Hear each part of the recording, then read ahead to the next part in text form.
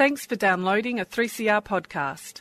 3CR is an independent community radio station based in Melbourne, Australia. We need your financial support to keep going. Go to www.3cr.org.au for more information and to donate online. Now stay tuned for your 3CR podcast. And a very warm welcome back to Solidarity Breakfast. A left response to the major developments in capitalism. What they trade in is not wheat.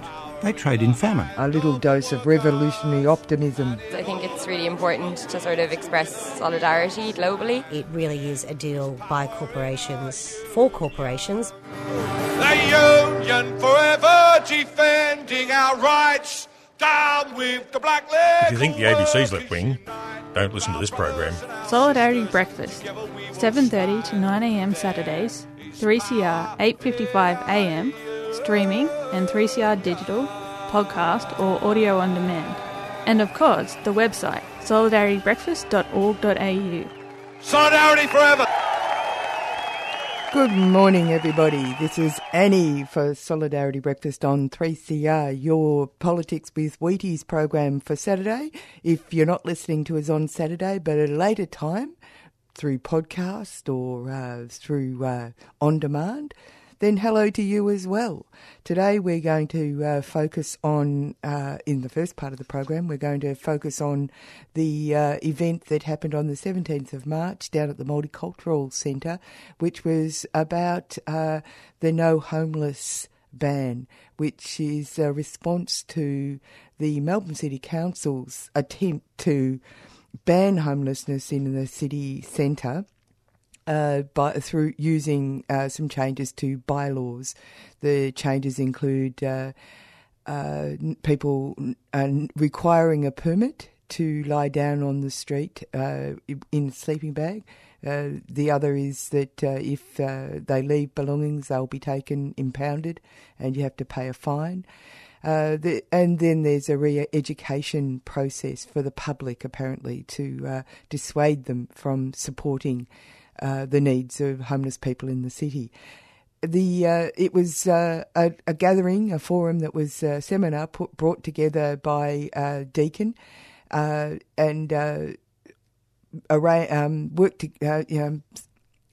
developed by David Giles, Dr. David Giles, who works at Deakin, who has been working hand in hand on this no homeless ban issue. He is an anthropologist who looks at urban environments and how people relate to those urban environments. Anyway, I put together a couple of excerpts from that particular forum. It was packed out. The room was packed out. There were a lot of people there, including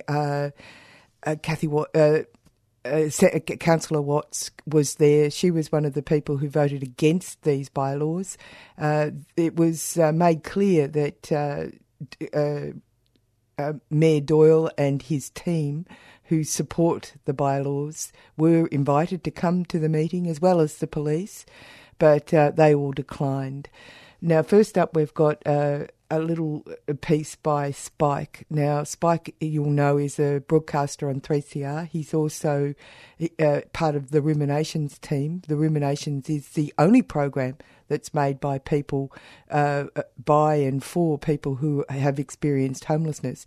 Now, Spike is part of the Homeless Persons Union. He has other strings to his bow, but he speaks from experience of homelessness, long-term experience of homelessness. He's not homeless now, but we're talking, over a decade of experience of homelessness, so I'm sure that doesn't just wash off with water. But anyway, hear what Spike had to say at that meeting. Okay, so I'd actually like to invite Spike to perhaps pick up on where that talk ended. And have you got the mic? That one, the one up there. I need the mic. Okay. There you go. Okay. Thank you. Hello. Yep. Okay. Wait. Okay. Go. Okay. Okay. I don't have a particularly sophisticated analysis of what is going on in Melbourne. For me, it is is really a really basic, fundamental, in that it's quite a basic and fundamental understanding, in the sense that this was all public space.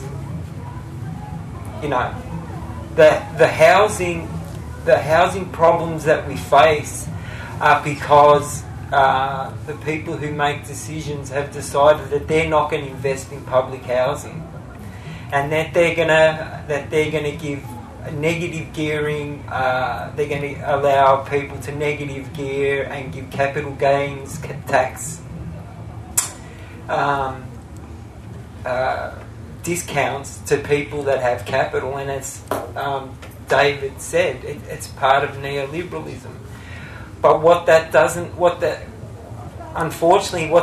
explain is the impact that has on the individual.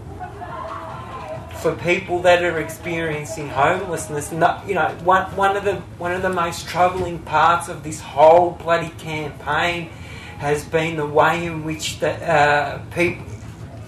Robert Doyle and the police commissioner and other people within our sort of commentators in our culture, Neil Mitchell and people of that type, have disparaged, vilified and demonised people, questioned their character, questioned whether they're genuine, asking people, are they really homeless? Do they really need to beg? Not everyone comes from a middle class background, and I don't want to disparage middle class people, but no one, there are people who have mental, where both parents may have mental illnesses or have a drinking problem, and relationships break up. People lose their jobs. People have car accidents. There's a guy that sleeps down here who's 71. Robert Kramer. He's been sleeping out here for 3 months. He's been itinerant his whole life. And I suppose what I'm trying to say is that we're making it really difficult for people to find a space within our community, because it's been incredibly individualised and sort of our sense of looking after each other is gone. And for people that are experiencing homelessness, they're living below the poverty line because benefits are below the poverty line. They're 50% below the poverty line. They haven't increased for 20 years. There's no access to public amenities unless apart from services like the living room and some services at CoHealth. You can't go to a toilet at a public train station. They're all locked. Every toilet at a park is locked. So we've got no access to public amenities. What David was saying about the encroachment of the market onto the public commons is a fact. They're stealing what is ours. It belongs to us, and we should be pissed. We should be angry. We shouldn't be trying to convince them that we're right.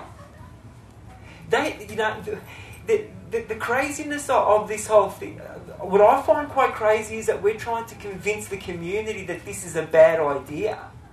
Why aren't people freaked out that you can't, that it's going to be illegal to sleep on a footpath?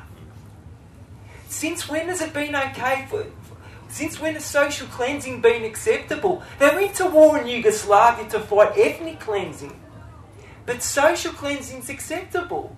The union's been to housing estates where they've actually knocked them down.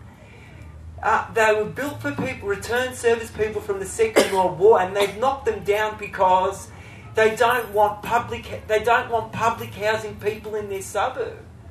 What does that mean? I suppose it means that they don't want a particular type of person in their suburb, and that's what this law is all about. They want to cleanse the streets of poverty and homelessness. They don't want to see the manifestations of their greed, of their I was going to swear. They're narcissism. Well, they are. They're selfish. They're narcissistic. You know, like, and I should be more specific in who's they.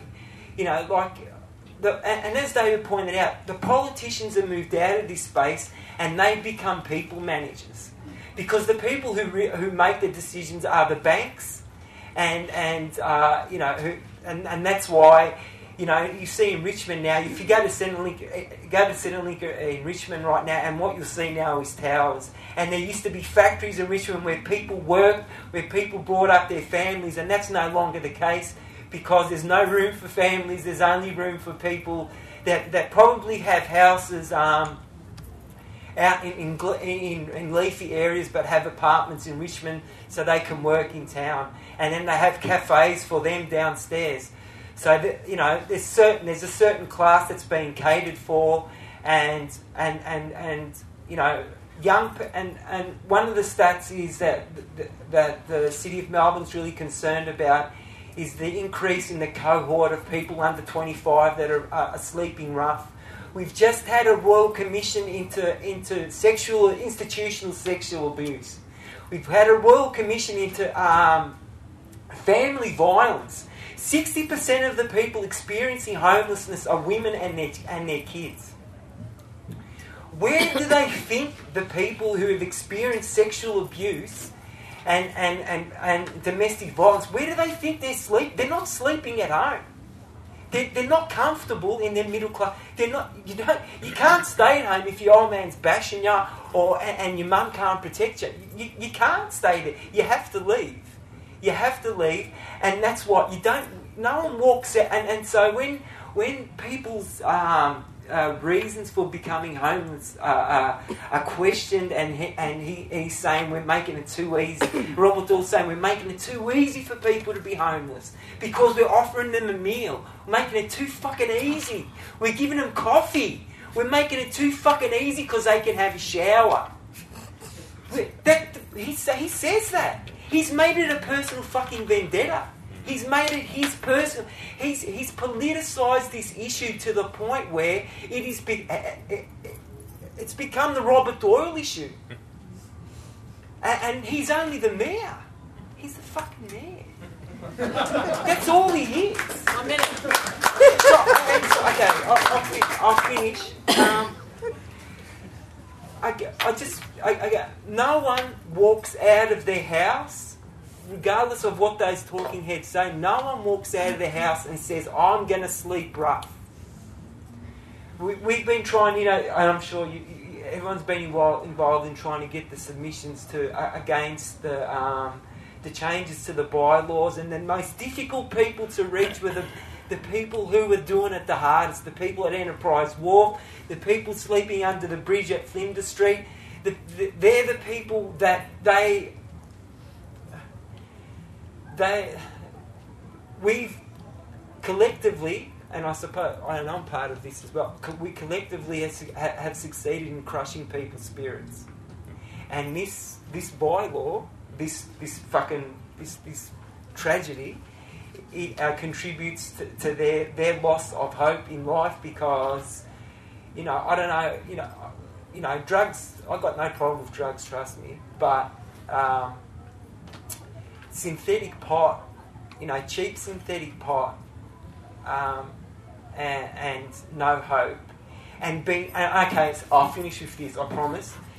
When they talk about pathways out of homelessness, this is another thing that really pisses me. The media doesn't do its fucking job. When the Flinders Street, when the people were sleeping on Flinders Street, when they talked about housing options, the people out in the suburbs thought they were being offered what they've got. That they've got, 2 bedrooms, a fireplace, a TV shower. No, what they were being offered is rooming house. If anyone's lived in a rooming house, you can live with up to 40 people and pay $230 a week to share a shower with 20 other people, and maybe you get a meal. And at Oslam they do surprise checks through your room like you're in prison, like shock. I forget what's the proper name for them when they go for your shit. When they go Stormtroopers. But they do. They have.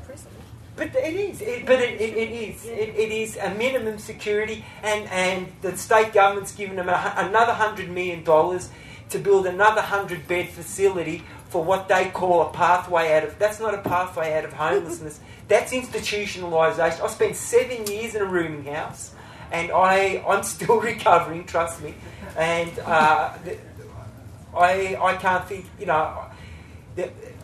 Living under that bridge would be horrible because of the exhaust fumes and all that shit, but at least they know the people they're around.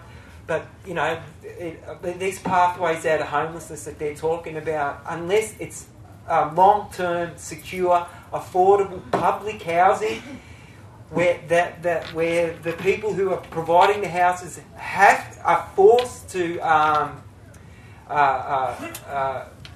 take notice, for want of a better way of putting it, of the Human Rights Charter, which community housing mobs aren't forced to, I don't believe.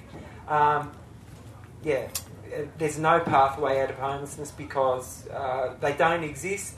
And so the idea that assertive outreach can work, unless...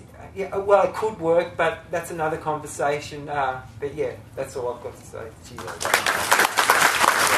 Hi, I'm Aaron Pedersen, and you're listening to 3CR. You are, and you're on Solidarity Breakfast with Annie, and we're featuring an event that was on the 17th of March down at the Multicultural Hub at Elizabeth Street, and it was about the No Homeless ban, and we've just been listening to Spike's fantastic speech about it changes your perspective from the view of a person who actually is part of community as opposed to having laws imposed upon you from above. And he's quite right. It's become the Robert Doyle issue, hasn't it? It's a little bit like what I was thinking the other day when I was reading a book about Vietnam War, and I keep saying to myself, it's not the Vietnam War, it's actually the war that America had in Vietnam.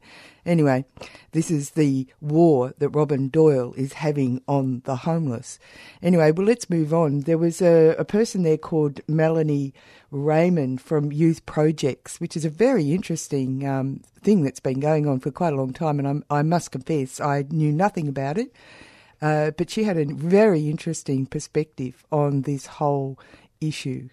Youth Projects is a long time service in the CBD, and there'll be shots there. That's of our training cafe, social enterprise training cafe in Hosier Lane, where a long-term unemployed homeless youth are getting work experience, and our night nurses who go out tonight, tomorrow night, Sunday night with backpacks doing healthcare on the street in some pretty lonely places. So there's just some images behind there of the work at Youth Projects, and particularly I wanted to focus on all the topics around some of the stuff that concerns us around healthcare, because we are a primary health clinic amongst other things, and this means 3,578 medical appointments last year, and that this is a very special place where people who are doing it tough can come to for virtually any need met. And they don't do well in the primary health system, turning up at a hospital or an emergency department or a local GP. Research shows, and we know from what people tell us, that they get turned away, that the average GP and pharmacist has said in research, we don't know anything about homelessness, we don't know what to do, and we feel really at a loss. Hospitals think people are homeless or drug seeking, they'll get poorer quality health care, and they'll leave things until they're really acute and desperate. And nobody should have to put their physical health on the line because they're homeless. So for us, how do you, if it is more difficult for somebody and more risky to simply be in the city so you can have some continuity of care to see a doctor or a counsellor, if that is risking everything, risking your belongings, risking fines that you cannot pay, just because you want to access healthcare, never mind the 9,000 showers and the 6,000 loads of laundry that we do and the 11,400 free phone calls, this is life-saving stuff. So decentralising and making it more difficult, more risky and unsafe, I think is a really cruel thing to do. But the City of Melbourne has in place, up until now, some good language, some good policy that that normally wouldn't give you much pause for concern. In their homelessness strategy, if they had read it first, before proposing this ban, they would have seen that their job is to know our city, research, consult, refresh and share our knowledge on homelessness in Melbourne. To be inclusive, respect, hear, welcome and include those who are homeless in our services, activities and events. Number 3, develop skills, provide opportunities to enhance personal resilience, develop skills and strengthen social inclusion. Does any of this sound like what these bylaws are going to do?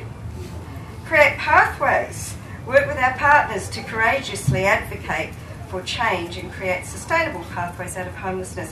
Where is the courageous advocacy in this? Can anybody see a shred of it? Because I can't. Health and wellbeing. Foster partnerships with health and wellbeing services to ensure improved health outcomes for people experiencing homelessness. And that is what I'm trying to talk to you about. Is it's in their own strategy, so making it harder with these petty laws that actually serve no purpose. It's heartless. I think that we need to think through, as David was talking about, Youth Projects has over 300 young people on its caseload in its employment service in Glenroy, so stretching virtually from Bell Street all the way to Craigieburn, Sunbury, Melton, out that way. Over 300 young people. Already 20% of them are homeless, probably 30%. 70% have a chronic illness and they're unemployed and just hanging on. The idea that we can make life any more difficult for people whose background and childhood and the start they got in life and the way the system then further entrenched their poverty, I can't see a single evidence base for any of this that doesn't actually make the problem the City of Melbourne wants to address harder for them to address. That's the bit I can't get. Nobody is served through this. When Spike talked about the loneliness, one of the missing pieces is that people see themselves as a family. We're all human. We need, for a lot of us, most of us, social connection. And for the people at Youth Projects, in our service, outside our service, there's the opportunity to have what everybody else has got, and that's someone to talk to, someone who knows and understands you, someone who cares what you say, someone who'll talk back to you, someone who won't judge you. And why is that suddenly illegal to seek the same things that the people at Brunetti are seeking? They've just got a cup of coffee and a table and chair, but it is no different. And I think we really miss that piece around loneliness. I'm not sure if it scrolled through. There was the whiteboard from Wednesday's consultation with the Youth Projects Consumer Advisory Committee, where they talked very much from the heart. They will be putting in their own submission in their own words. It would have gone in this afternoon, but that was one of the things. And what you said about making people feel worse, where they are saying, this just makes me feel like nothing. I can't go any lower. It's the message that is being sent to people who are already vulnerable and already feeling bad. Could you make them feel any lower? So it is concerning that people who are trying to do the right thing and trying to provide the services for people who need help, particularly critical care services, are going to have a tough time trying to make sure those people still get the help they need, whether it's in outreach like the night nurses and the foot patrol, or whether it's inside the clinic. Our job is already hard. It's worse for the people we're trying to help. Making it even harder, again, what is the point of that?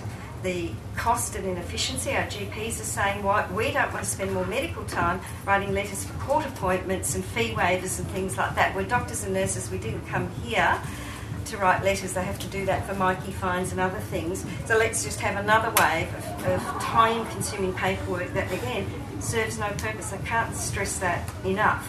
I did want to read to you, and I will use your laptop for these two late submissions that two people in Hosier Lane gave me today.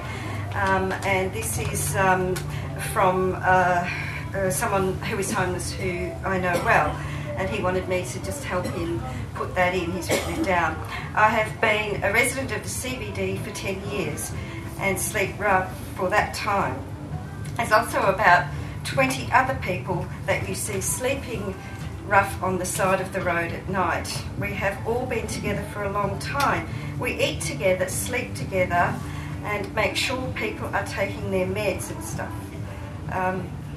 We make sure that we are okay, and we have become a family.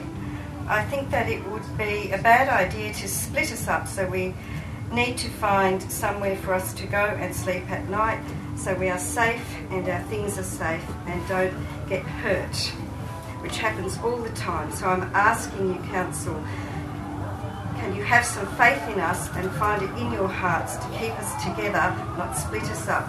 Thank you for your time. I don't think he has anything that he needs to say thank you for, but I thought that's very heartfelt about explaining.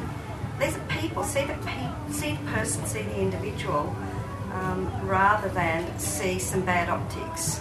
If this is about people who have homes who are occasionally inconvenienced by the look of homelessness, why would we be catering to that? When has that become a priority? So Youth Project's submission that went in today is talking about the very deep and complex issues that we are working to help alleviate, to try and work with people who are homeless, help them reach their goals and continue to provide a very critical service. And we can see no sense in this. This is a homeless ban. They don't even use the word homelessness, but we know what it is. And we won't be tricked by language. If it has the impact of making homelessness risky and criminalised and impossible, then I think it's a ban and we need to call it that. Thank you very much. Hi, I'm... No, I didn't do testing. Oh, okay. Testing. Okay. Hi, I'm Susanna Espy. And I'm Isla. And you're listening to 3CR. Oh, so sweet. This is Annie for Solidarity Breakfast, and we were just listening to Melanie Raymond from the Youth Projects, and it was part of we're featuring an event that happened on the 17th of March about the No Homeless ban. The submission that Melanie was talking about was a submission process 28 days after the original decision by the subcommittee for the Melbourne City Council that put forward the bylaw changes. The event was on the last day, and they offered for submissions, and they offered the meeting the opportunity to put forward submissions. And as the speakers were speaking, a whole range of people put in submissions in that last push. There won't be any final talks or any decision made until a while. It won't happen until sort of like April or May. So there's still a process going on within the council to distance itself in time from that original meeting. However, at the night, there was a very interesting person there, Richard Foster. Not that the other two weren't interesting, or any of the other speakers either, but Richard Foster, who was an ex-councillor, was there, and this is what he had to say. Thanks very much. Thanks, firstly, to everyone for being here. I want you to take a look around. You've packed out a room tonight. And that means you're all passionate about this incredibly important issue. It means that you're human. It means that you're actually worried about the people that we're here to advocate for. So thank you for doing that. I'm sure you've got better things to do on a Friday night, but maybe not this Friday night. I also want to acknowledge somebody else in the room who was one of my former colleagues on the City of Melbourne. She's still there today, and I'll tell you that she's probably the only one that's prepared to advocate on this issue on the council, and that's Councillor Jackie Watts. She's the Deputy Chair. She's the Deputy Chair of my old portfolio, the People's City portfolio that takes in homelessness and social policy and a number of other things. And I know how passionate Jackie is about this, and she's been going tooth and nail at it over the last few weeks, doing everything that she can to try to prevent what's happening and what's taking place now. Unfortunately for Jackie, and I know Jackie well, she's a very good friend of mine, she's a lone voice. So she needs all the support that she can get, and that's why she's here tonight. So thank you, Jackie. It's important to have you along.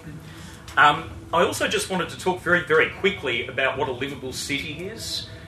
because it's come up a couple of times tonight, and most of us here know Melbourne is not livable for everyone, irrespective of the way Robert Doyle wants to carry on about it and irrespective of the way the media carries on about it. The Livable City title is granted to the City of Melbourne by The Economist magazine. Now, The Economist magazine set up this survey essentially, and look, its purpose is, is relevant in some ways, just not relevant in the way that we keep, or the media and Robert Doyle keep portraying it. The survey was engineered specifically for global companies so that they could ascertain the most effective place for their employees to be when they're looking at where they're going to set up offices and headquarters and things like that. And Melbourne ranks, as we know, pretty highly on that scale, if not the highest on that scale the last few years, because it's a good place for people earning more than $200,000 a year to be. That's because people earning at that level don't need to worry about public health care. They don't need to worry about accommodation. They don't need even to worry about the state of public transport. So we need to keep this in context. Yes, all right, according to The Economist magazine, it's the most livable city in the world for people earning a shitload of dosh, but probably debatable for everybody else. I also just want to make an apology before I say too much more. If there are any Robert Doyle supporters in the room, I do apologise to you. You're probably not going to be very happy with what I have to say. So in many respects, I think we all know it's hard to believe that in 2017, in one of the wealthiest countries in the world, we still have to have a conversation about homelessness. For some, it's a conversation about how best to help those who are sleeping rough, or how to arrest cycles of homelessness and provide meaningful support to the most needy in our community. And that's the way that I prefer to see it. But for others, it's about making our streets look tidy and simple. And it's about finding somewhere else for rough sleepers to be. It must be incredibly uncomfortable to see people sleeping rough when you know you're not doing anything to help them. The local law proposed by Robert Doyle and his councillors is nothing more than an especially slow, obtuse and insensitive response to one of the most serious social problems our city faces. We've heard well-founded suggestions tonight from both sides of me about what could be done to genuinely assist rough sleepers and move towards solving the problem. We should understand that none of these solutions are easy to implement, and that's exactly the point. It's exactly the point. It's not easy. But until we accept that these problems are not solved simply nor quickly, we won't be any closer to the solution that we all want. But let's have a look at Doyle's recent history with this. In 2013, Doyle implemented a program under which those found begging in Melbourne would be hauled before the Magistrates Court by the police and forced to undergo what was called the diversion program. Now, some of you might be familiar with the diversion program, so I apologise that you're going to hear a little bit more about it now, but for those who aren't, the diversion program operates right across Victoria, but it's only for some offences, and it offers first-time offenders usually the opportunity to address the reason they've committed the offence in the first place, with a bit of a trade-off. Generally, they'll walk away with no penalty or conviction. But of course, with little understanding about how this diversion program works, and even less appreciation of the challenges that rough sleepers experience, the plan's been a complete failure. Most of those arrested for begging don't qualify for diversion because they have prior offences. So what happens? Of those that do qualify, I'm told that less than a third end up attending court. You can imagine why that would be. There's a lot else going on in a rough sleeper's life apart from a diversion program and a requirement to attend a court, especially when you look at the reason that they were arrested in the first place, and that was for begging. So this means that they've now committed another offence, and they're now subject to a further penalty, and so the cycle continues. How this addresses homelessness or helps homeless people baffles me. Why a Lord Mayor, with the resources available to assess this properly as a policy response, still thinks it's a good idea is even more baffling. More recently, he's been struggling to keep any consistency with his own thoughts. On the 19th of January this year in The Age, he said, "There are cities around the world where they simply bundle homeless people up and ship them out. I'd hate to think that we were ever that sort of city. We need to address this problem, not just do a cosmetic clean-up." Now, less than 24 hours later, in the same paper, this is what he had to say on January 20 about the local law being put to council. "I'm happy to put this proposal before councillors at our first meeting if it's Victoria Police's recommendation and they guarantee that they'll enforce it. I welcome any move by the police to bring an end to what has become a blight on our city, and the City of Melbourne continues to work with the police to do that." Arguing with this guy is like being hit with a warm lettuce. You know, there's a certain futility about it, and it has a decided lack of impact. So Doyle has form on the issue. In the last couple of years, he's called the police and bundled up people in the City Square, in Enterprise Park, the Fitzroy Gardens and Flinders Street, and there's probably more, and forced them to move on. Even when short-term accommodation options are offered, and they're just that, they're short-term and obviously offer no sustainable solutions for rough sleepers, how much of this knee-jerking does it take before him and his other councillors will understand that this just doesn't work? Nonetheless, he now claims he sought advice from the police, not the community sector, not rough sleepers, not the Homelessness Advisory Committee convened by the council itself, but the police. And predictably, the police have provided him with a solid law enforcement response. This is something that they're trained to do, provide law enforcement advice, and that's what they've done. If police and the courts were really any good at fixing social problems, our jails would be empty by now. Doyle and the others have been looking for a silver bullet, and it's a silver bullet that doesn't exist. It's undergraduate, feeble, populist attempts to erase homelessness from the cityscape that are just insulting. They're ignorant and they're downright harmful. They might think that rough sleeping is a blight, but Doyle and his councillors' attitudes to homeless people in Melbourne would have to be one of the most unsightly interruptions to city life that I've seen anywhere in other cities. When the UN's against you, when the evidence is in and it's against you, when two-thirds of LA residents just recently voted to tax themselves more so that they could provide more support to rough sleepers, how much do you need to tell you that you're on the wrong path? We need to wage a war on poverty, not on the poor. This is why I proposed at the last election a focused expansion of crisis accommodation services in the city with support services to help people into long-term accommodation options and not just throw them back on the street when the short-term options evaporate. I also proposed 24-hour safe spaces for rough sleepers and an advocacy unit to tie these efforts to state and federal government initiatives. But there is no easy fix, as I said. These are some things that we could do now if Doyle and his councillors were willing to really address the problem and not just blame the victims. When you target the most vulnerable in our community, you've reached a pretty low level. As he stumbles his way through a trouble-prone mayoralty, he's leaving behind in his wake a polarised community where the rich are richer, the poor are greater in number, poorer financially, more disconnected and disenfranchised, and most of all, crying out for genuine leadership.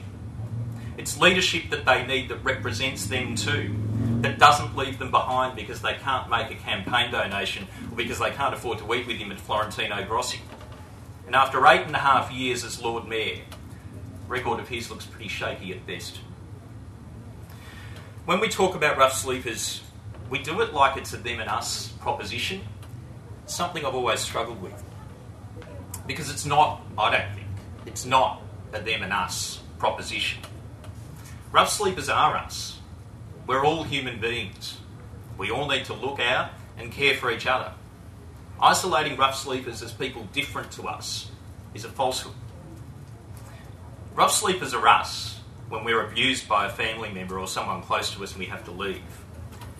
They're us when we're mentally ill and the symptoms of our illness become overwhelming. And they're us because of abuse or a sheer lack of opportunities or choices. And when the system fails us, we have nowhere to be. Whatever you may think of rough sleepers, they are us and we are them. We are all only one decision away from being on the street ourselves. And it's something that I remind myself of every day. Doing what it takes to really address the problem means doing more than making it someone else's problem. It calls for leadership. It's clearly leadership that we don't have now. In 1979, an old Holden was parked up near the old Russell Street Police Complex before it was turned into apartments. And it was found covered in City of Melbourne parking tickets. Now it turns out, the car was sitting there because an old homeless fellow was living in it. And that person, as I discovered many years later, was my grandfather. Goes to show you that cycles can be broken, but not by doing this. Not by doing this. People who have to sleep rough don't do it by choice. Why would you? They only do it because it's the best option and often the only option that exists. So whilst we understand that Melbourne is not actually livable for everyone, what is stopping us from making it livable for them? It's only policy settings, run by policy levers that people like Robert Doyle and his councillors have their fingerprints all over. It's not a problem that we can arrest our way out of. The solution lies in real, meaningful commitments, not platitudes about how much you care while you're planning to arrest them, as the Deputy Lord Mayor Aaron Wood would have you believe. Investing well in supported crisis accommodation is what it takes. Providing safe spaces and bringing other levels of government to the table when you're in local government is what it takes. It takes being a positive force for change and not just a crippling impact on the people who need you the most. Thank you.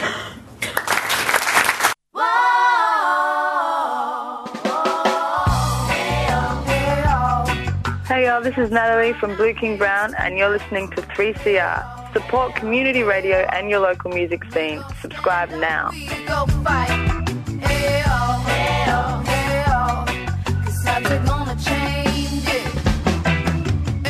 Yeah, you are. You're on Solidarity Breakfast with Annie, and we've got Rebecca Langley in the studio. G'day, Rebecca. How are you? Annie. Yeah, hi everyone. Yeah, now you've come in because you're going to tell us about Walk for West Papua. Mm. How did you get involved in the West Papuan, Free West Papuan movement?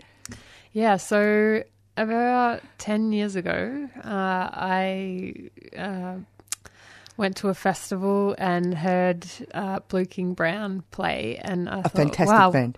They're amazing. And then I subsequently went to see them numerous times. They had the flag, yes, didn't they? and every time I went to see them, they had the West Papuan flag on stage, and they had a woman called Nairi, who's from PNG, talking about it. So that sort of made me think, oh, what's this about? And then I did a bit of my own research and tried to connect with the movement, but it took me a number of years to meet people because it's just so silent and, no one really knows about it, even... As they say, there's the silent genocide on our doorstep. Yeah. Yeah, that's exactly right. Tell me about the West Papuan Walk with West Papua. What? This is an event. Yes, yeah. So it's going to be from April 26 to 30, and we're going to walk from Geelong to Footscray. Oh, fantastic! To signify the distance between West Papua and Deliverance Island, which is Australian territory in the Torres Strait. It's only 73.2 k's away. And we wanted to, signify that it's just that close, that this silent genocide is happening. So you reckon it's going to take you 3 days to do that? No, 5 days. 5 days. And the reason we've done it that way is so that we can stop in communities and talk with people about why we're doing it and show some films. And because there are actually, even though... as I said before, there's quite a lot of silence in the mainstream around West Papua. There are a lot of resources like short films and films that people have made over the years. So how did you come up with the idea? Because it's a brilliant concept. Yeah, it was... there are a lot of walks out there that happen for various causes. Freedom walking. Yeah, that's right. So it's got a good ancestry, basically. But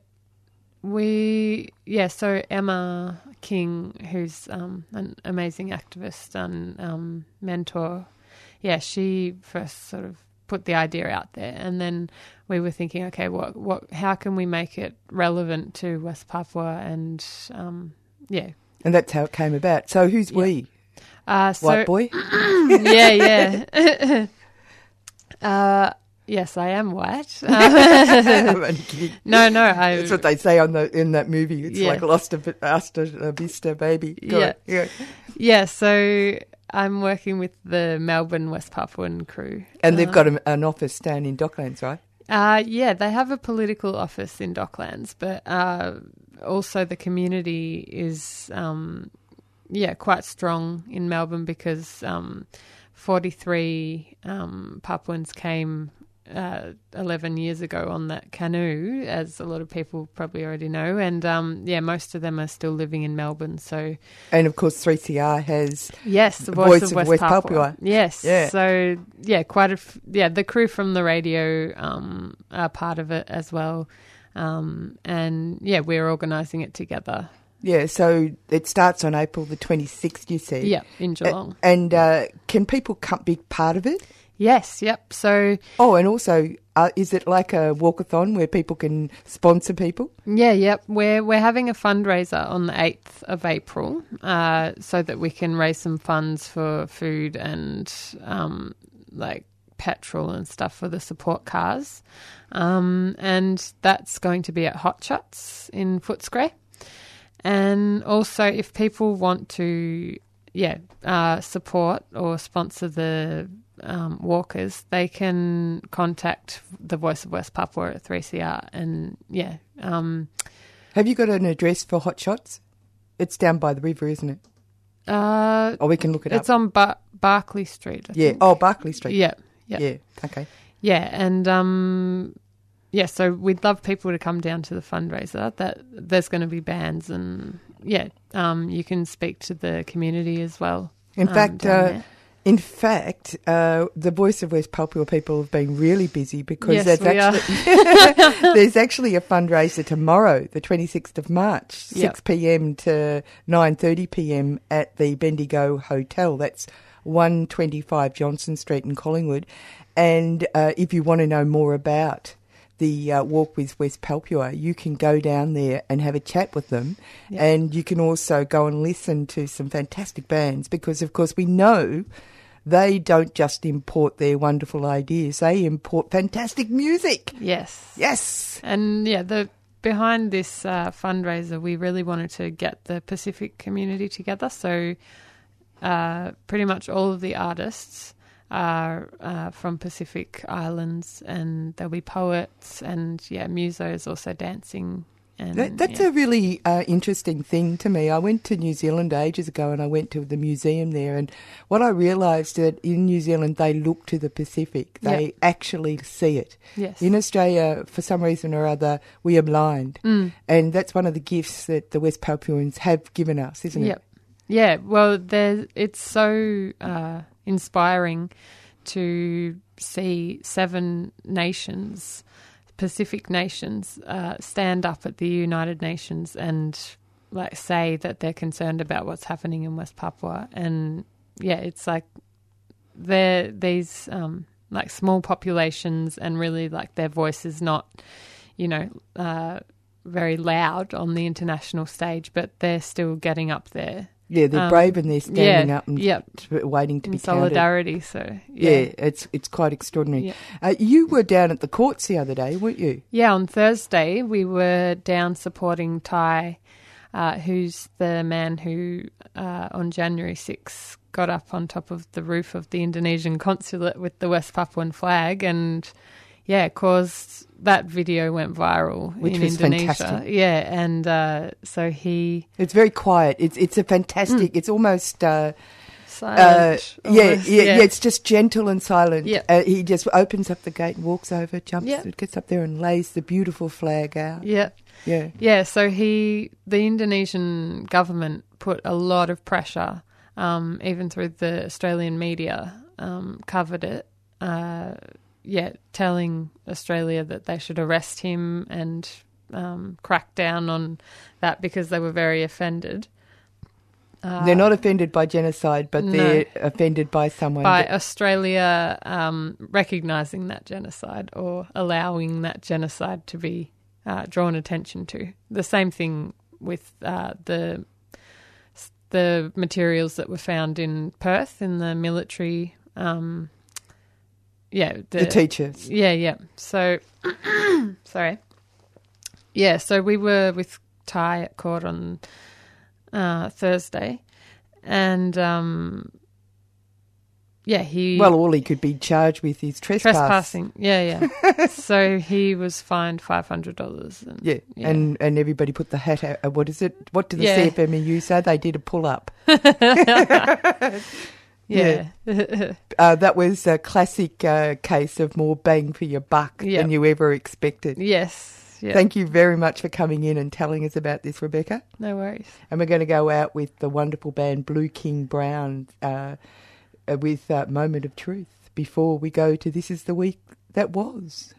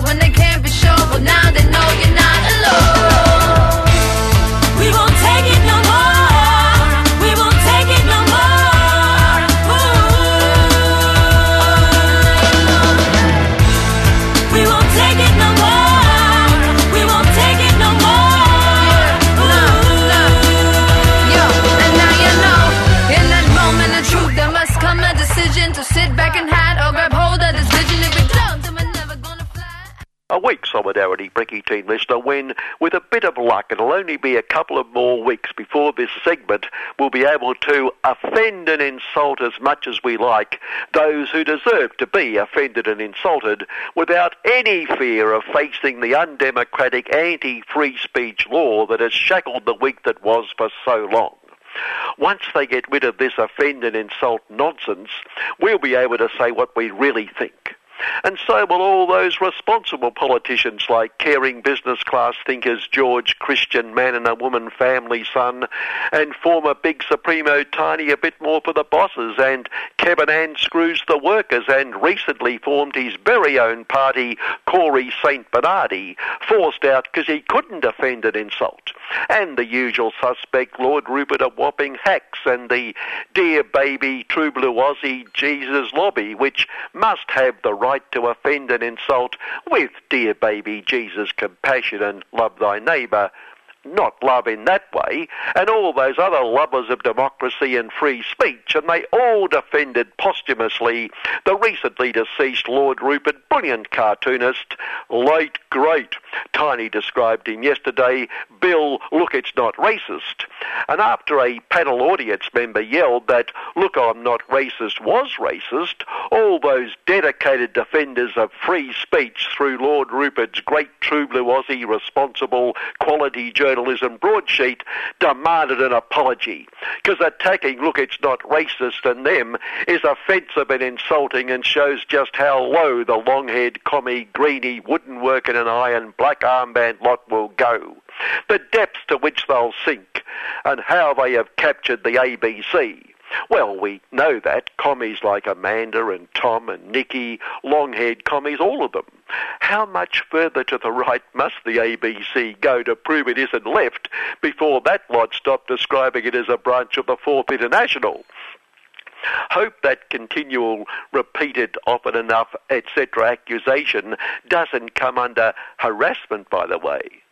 Oh no, if they're happy with harassment, which only other people would employ, it can't be. Although, having said that, our exclusive item last week revealing the government is sitting in the cabinet room burping and farting to keep the nation's lights on, which included the bum department accidentally getting into the face mask department, causing a gasping stampede for the windows and fresh air, is not repeat, not offending or insulting them, and we must have the right to say these things.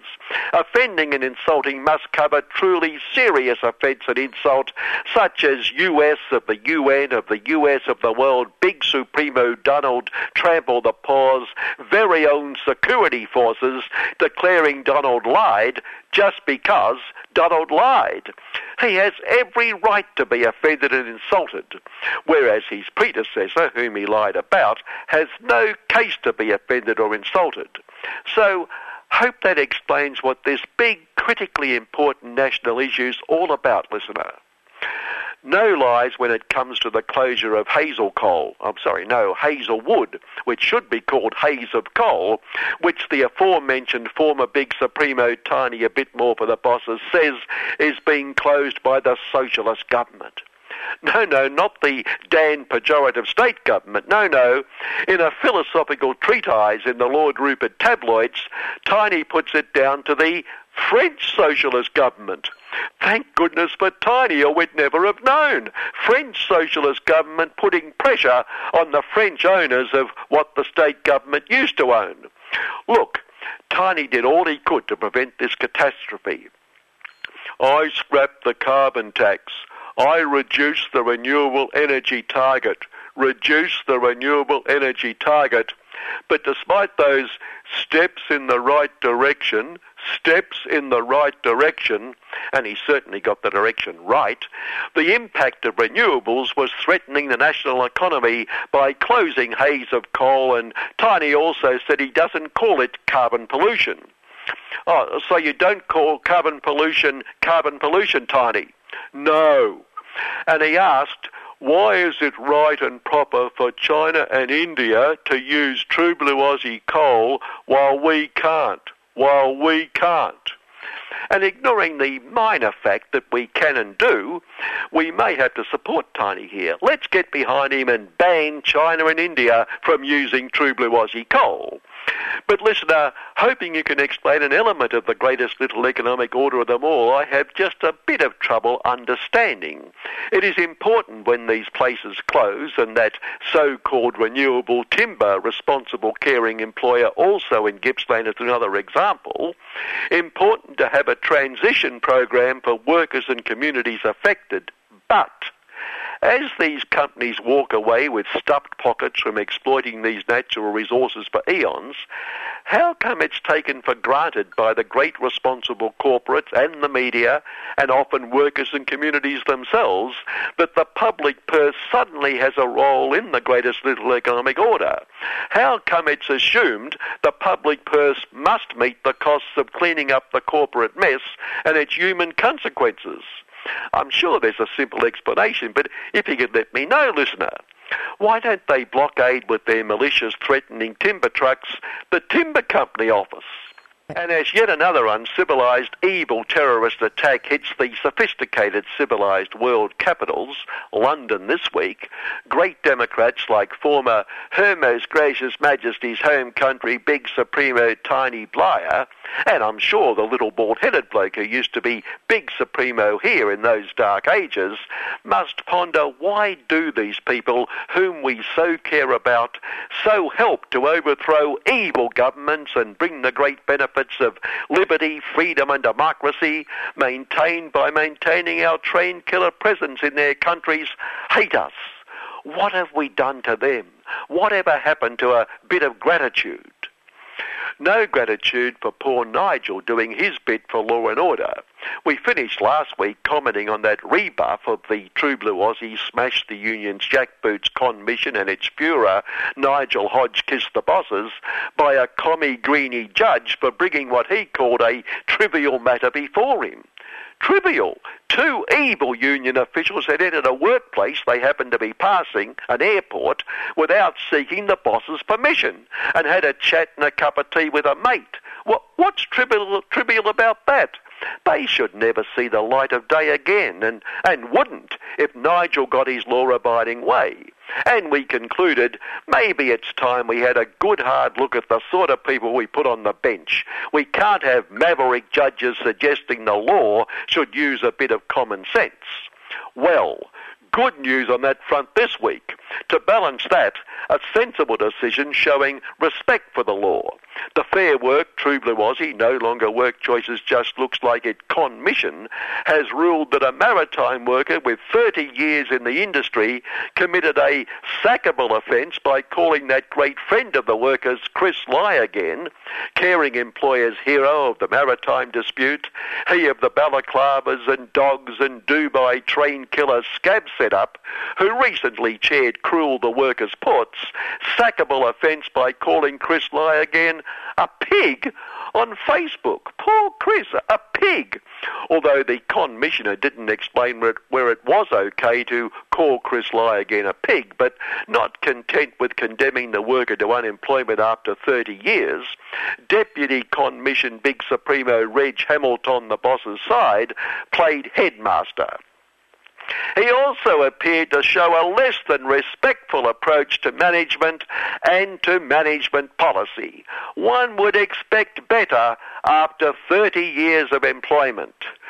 Come on, we reckon we'd expect nothing less after 30 years of employment, especially where Chris Lie again's concerned. Who's Reg kidding? Where's he been? Obviously hasn't had to slave his guts out for a living. The pig comment arose because Chris, true to form, was attempting to force a 12% pay cut on the workers. Well, not force, convince them it made sense. And we have to agree with Reg that workers must respect Chris and a management that wants to slash their wages. After all, they would have had the workers' interests at heart, and slashing workers' wages is not showing disrespect for your workforce. Chris would never disrespect workers or unions. Finally, as footy season kicks off, have to admit in some contests it's hard to know who to barrack for. Take this difference between the banks and developers over banks worrying about the security of loans for small jerry-built apartments proliferating as they attract investors who wouldn't be seen dead living in them themselves, and indeed many are just left vacant. But what a tough choice. Who do we support? Banks or developers?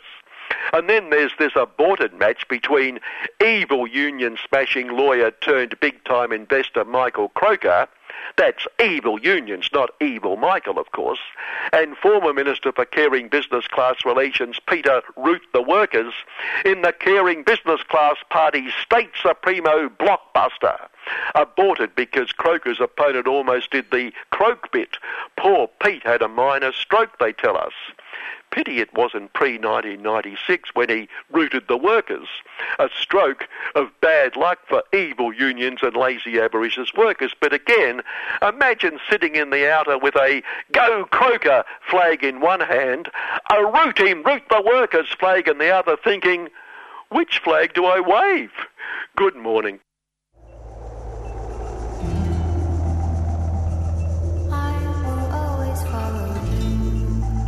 Hi, I'm Stuart. Hi, I'm Marita. We are the Org Weavers, and you're listening to 3CR 855 AM on digital radio. And streaming at 3cr.org.au.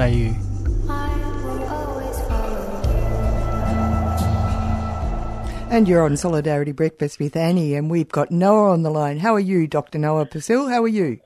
I'm great, thanks, Annie. How are you? Yeah, good. Great to hear your voice. Thank you, likewise. Sorry we missed each other last weekend. Not sure what the technical problem was, but here we are. I don't know either. But the fantastic thing is it's changed my mind. I'm not going to tell anybody what's on the show until it actually happens. Yes, okay, good. Good. Well, here we are. Everyone now knows. Okay. There's a variety of things I wanted to talk to you about, some local, some international. One of the things that's been most on my mind but is completely out of the news is what's going on in Sudan. And Sudan is one of those things that you're an expert on, in fact, aren't you? Yes, I haven't kept up with it as much as I used to. But yeah, I still keep my ear to the ground.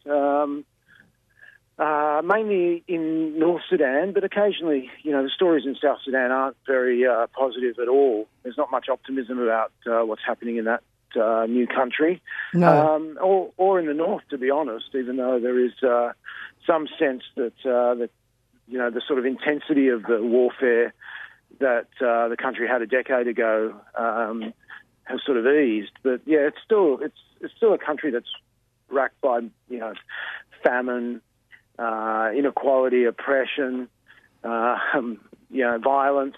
All the neoliberal levers, all the imperialist levers, in fact.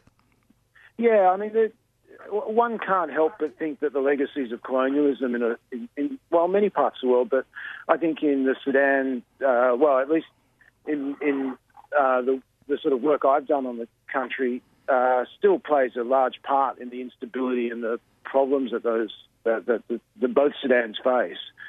For me, there are 4 colonial legacies that continue to, sort of create a huge amount of instability and inequality in those countries. The first is the arbitrary, artificial boundaries. The countries don't actually reflect the historic, political and economic and cultural histories of those parts of the world. So the Sudan is really a very, very artificial country.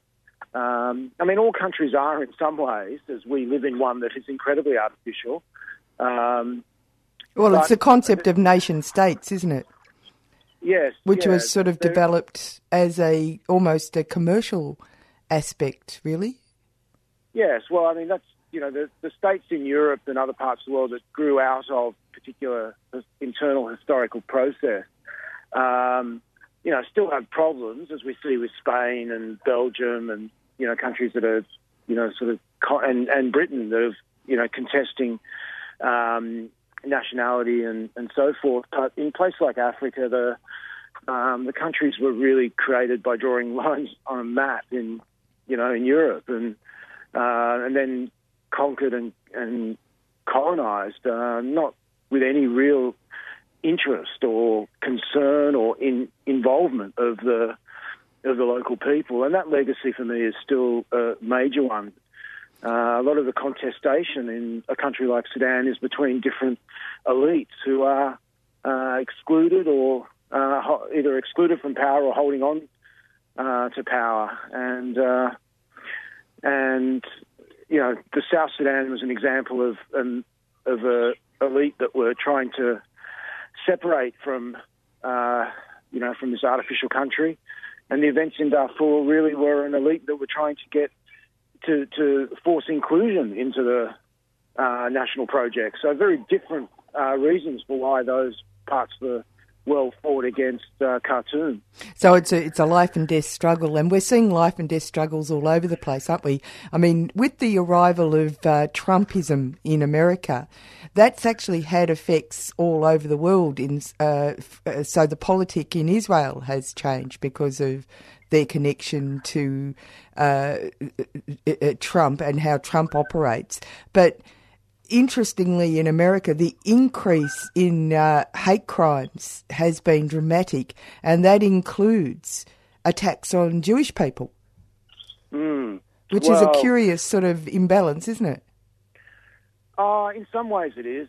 Prejudice knows no boundaries, I think, and once you start unleashing it, the history of anti-Semitism in America shouldn't be overlooked. There's a very the creation of the State of Israel wasn't a pro-Jewish act. It was a geostrategic one. Yes. People forget that the reason that Truman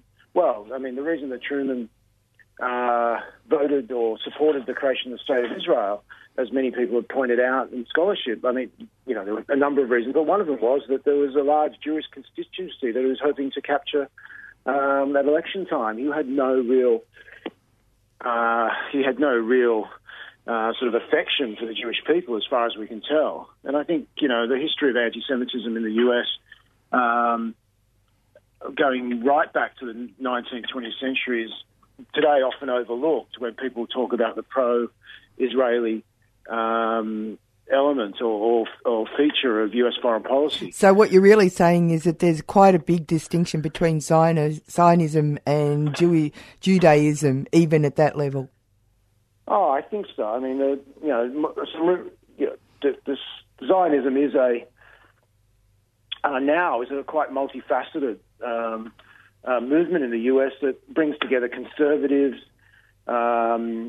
evangelicals, and a lot of right-wing Jews. But it's not a Jewish movement per se. There's an equally vibrant Jewish movement that's looking for a far more fair and equitable settlement to the issues in Palestine and Israel. They just don't have the voice or the resources or the power that the Zionist lobby has. Do you think that Trump's arrival has changed the politic for Israel as well, say Australia? So, for example, it's just been recently reported that Bishop, our foreign minister, had decided to snub the Chinese delegation in preference to some commitment with Trump. Oh, absolutely. I have no doubt that that Trump has shifted foreign policy and domestic politics and has emboldened certain elements in a lot of countries around the world, certainly emboldened elements here in Australia, who feel that Trump is a vindication of sort of the neo or the conservative, right-wing, racist, bigoted sort of ideological position or philosophical position that they have. I mean, Pauline Hanson was the first person in Australia to cheer, and not the first, but she was one of the loudest to cheer when Trump won the election back in November. I think she felt it was a vindication of her own position, and as a result, she and the people who support her have felt far more emboldened. The 18C debate that we're having now, I think, has gained strength from the victory of Trump. Isn't it outrageous? The removal of the word insult, humiliate, and what's the other word? Do you remember? Insult, humiliate, and incite. Isn't it outrageous? Yeah. I mean, basically what they're doing is saying that it's okay to publicly humiliate somebody because of their background. That's just unconscionable. It's unconscionable. Yeah. And to introduce that legislation on Harmony Day. What a disgrace. I think that for me was the most... the clearest indication of the sort of what would you call it? The sort of bigoted nature of the core proposal. of the Liberal Party. Yeah. Yeah, well, it's quite interesting because they also made a statement about multiculturalism, and if anybody has had any historical perspective, knows perfectly well that the Liberal Party, whatever its complexion, small L liberal or whatever, has never supported multiculturalism. Never. Yeah. There is. I mean, there's an interesting alliance against 18C of neoconservative right-wing bigots and libertarians. Yeah. And the libertarians, I think, in many cases, aren't racist or bigoted. They believe strongly in the removal of government from all aspects of private life. So how would they handle public humiliation of people? Well, they would say that society creates particular norms and conventions that regulate the way that people. So there's a sort of equilibrium in society that will regulate the way that people will relate to each other. So they have a statistical approach to this sort of thing, not an individualistic approach. Yes, I mean, it is, yes, everything is, at the end, we all live collectively, whether you're a libertarian or or a communist who believes in communitarianism or, socialist who believes in everyone. We live collectively. We don't live as individuals. That is one of the realities that we've known since right back to Aristotle, who said famously that humans are social animals. We don't live individually, and this is one of the most important elements of, one of the most important things to remind people of when they talk about individualism and individual rights, that individual rights come with responsibilities to other people. And everyone believes that, whether you're a libertarian or not. It is the crux of the matter, isn't it, really, Noah? Everybody, you're on Solidarity Breakfast with Annie, and we're talking with Dr. Noah Purcell. It is really the crux of the matter, isn't it, this particular issue? About society, the rights of society and the rights of the individual within society. Yeah, I listened to a very interesting lecture by Hugh Mackay, well-known sort of social commentator and an intellectual, where he gave the Gandhi speech at UNSW late last year, and he talked about the erosion of community as possibly the most important change in Australian society in the last 30 or 40 years. It was for me, it was a very powerful speech very powerful lecture, because it was a reminder of how important our sort of relations are with the people that are closest to us. Yes, we live in a globalised world, and there's all this rhetoric about globalisation and international or global connections and the ability to travel and to communicate with people around the world. But, the most important relationships we have are the physical ones that we inhabit every day, that we rely on to sustain us.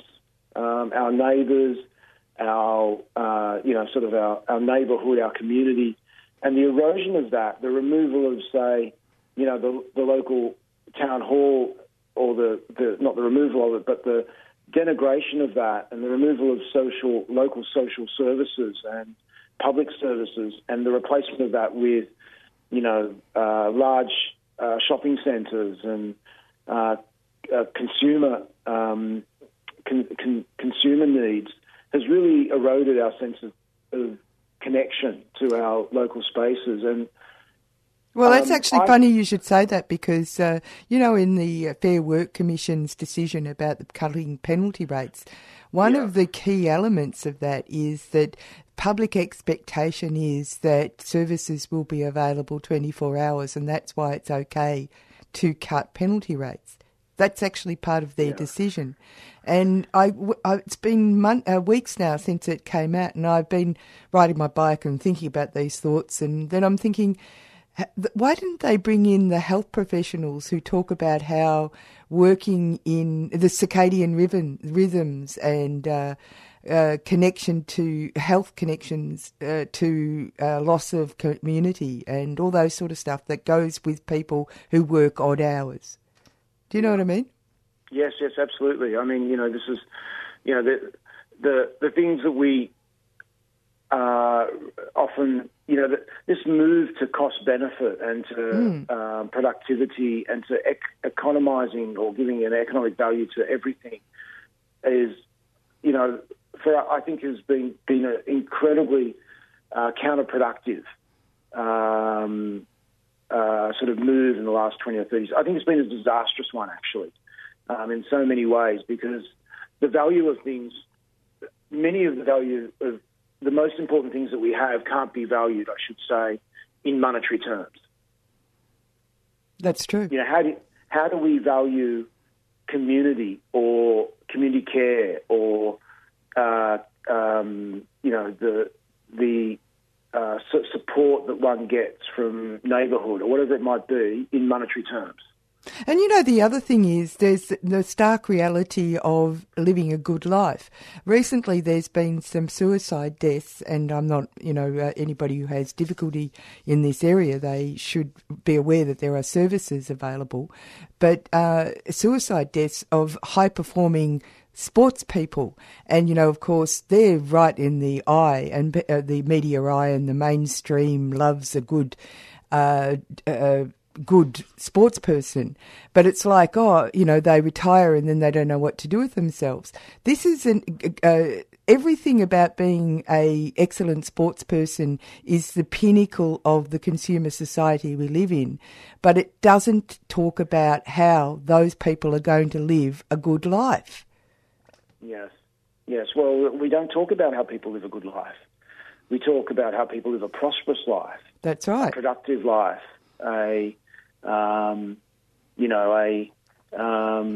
economically enriched life. But yes, I mean, we do value it because so many of the what would we call them? The stories that touch us are the stories about people who sacrifice economic or financial goals for a good cause or another. Yes. When we think about the stories that really touch us, and we're constantly reminded of them through the news or through the way that people are rewarded. But those seem like aberrations.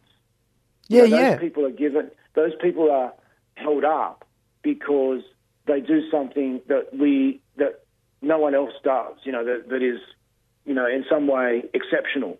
But in fact, what we should be reminded in those moments is that should be what we all do, or that is often what we all do. Actually, in fact, that's what people do all the time.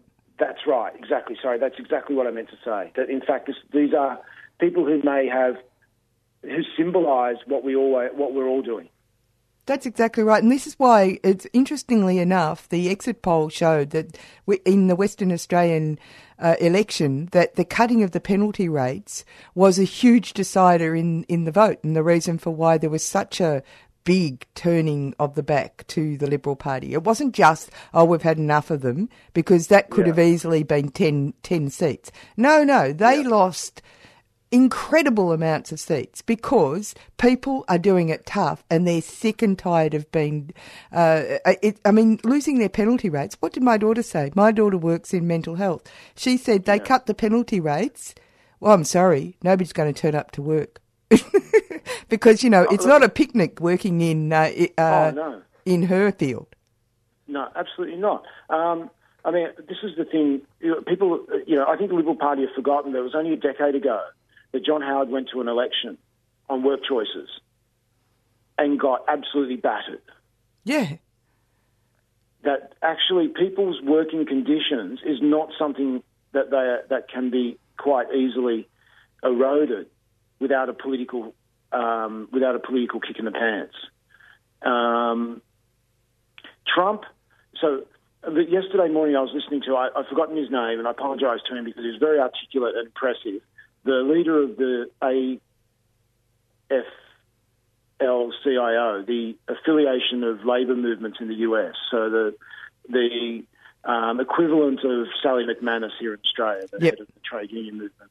And he was asked about Trump and a whole range of things. And, one of the things he reminded us of is that much of the grievance and many of the reasons why people turned to Trump had to do with the fact that wages and employment growth have stagnated for 30 years in the US. In fact, in real wage terms, the average wage has fallen in the US. That's right. Over 30 years since Reagan came to power.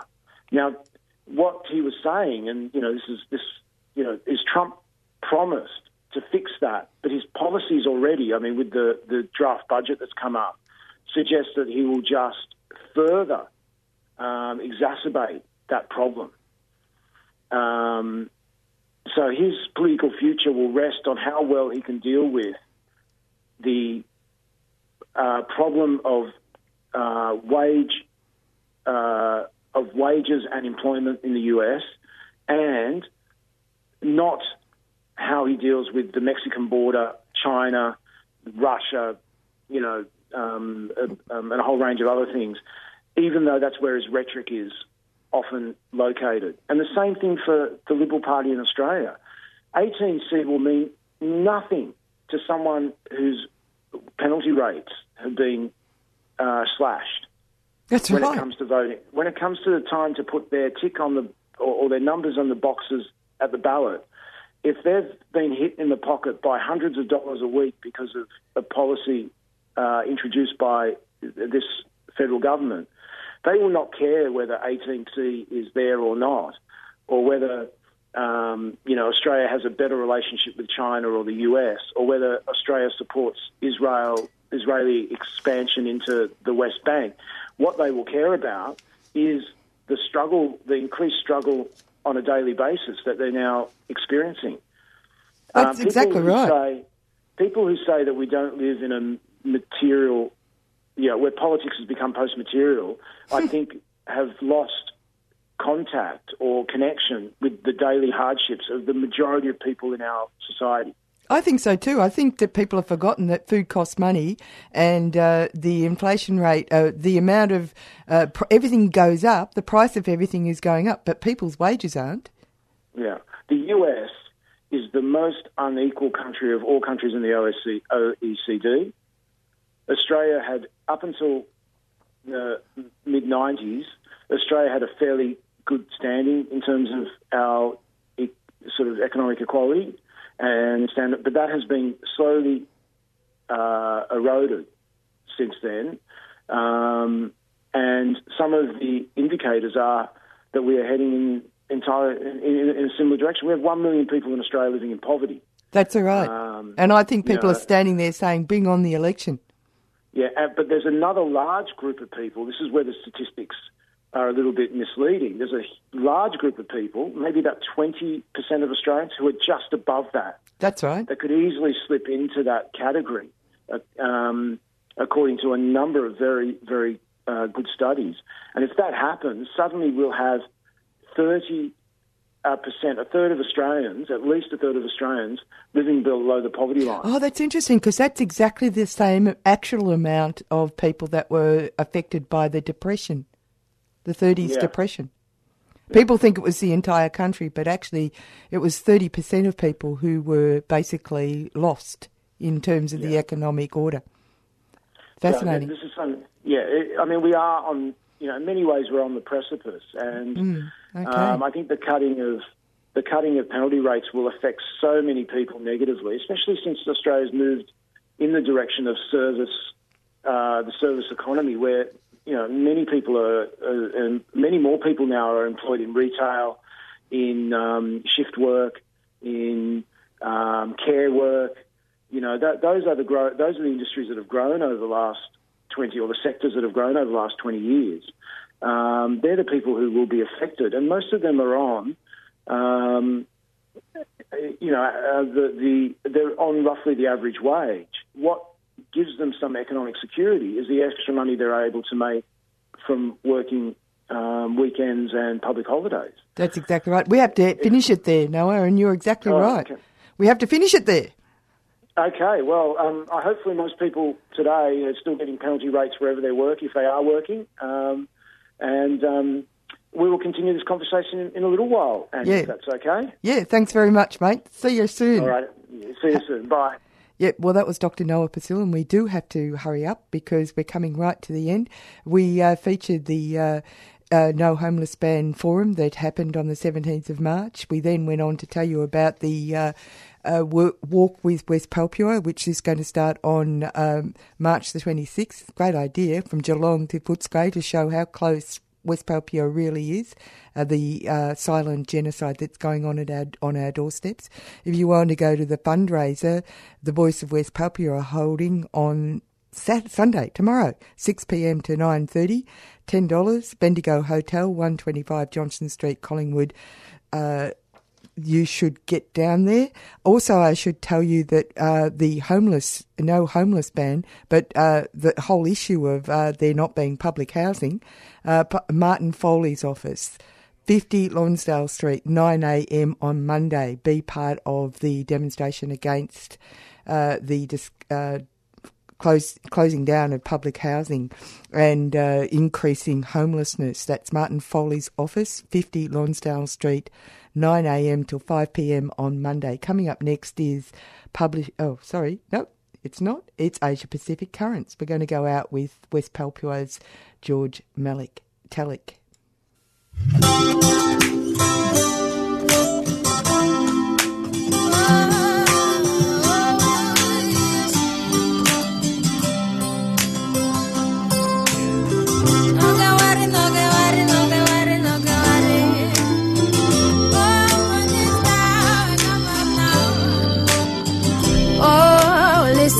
Listen up, yeah.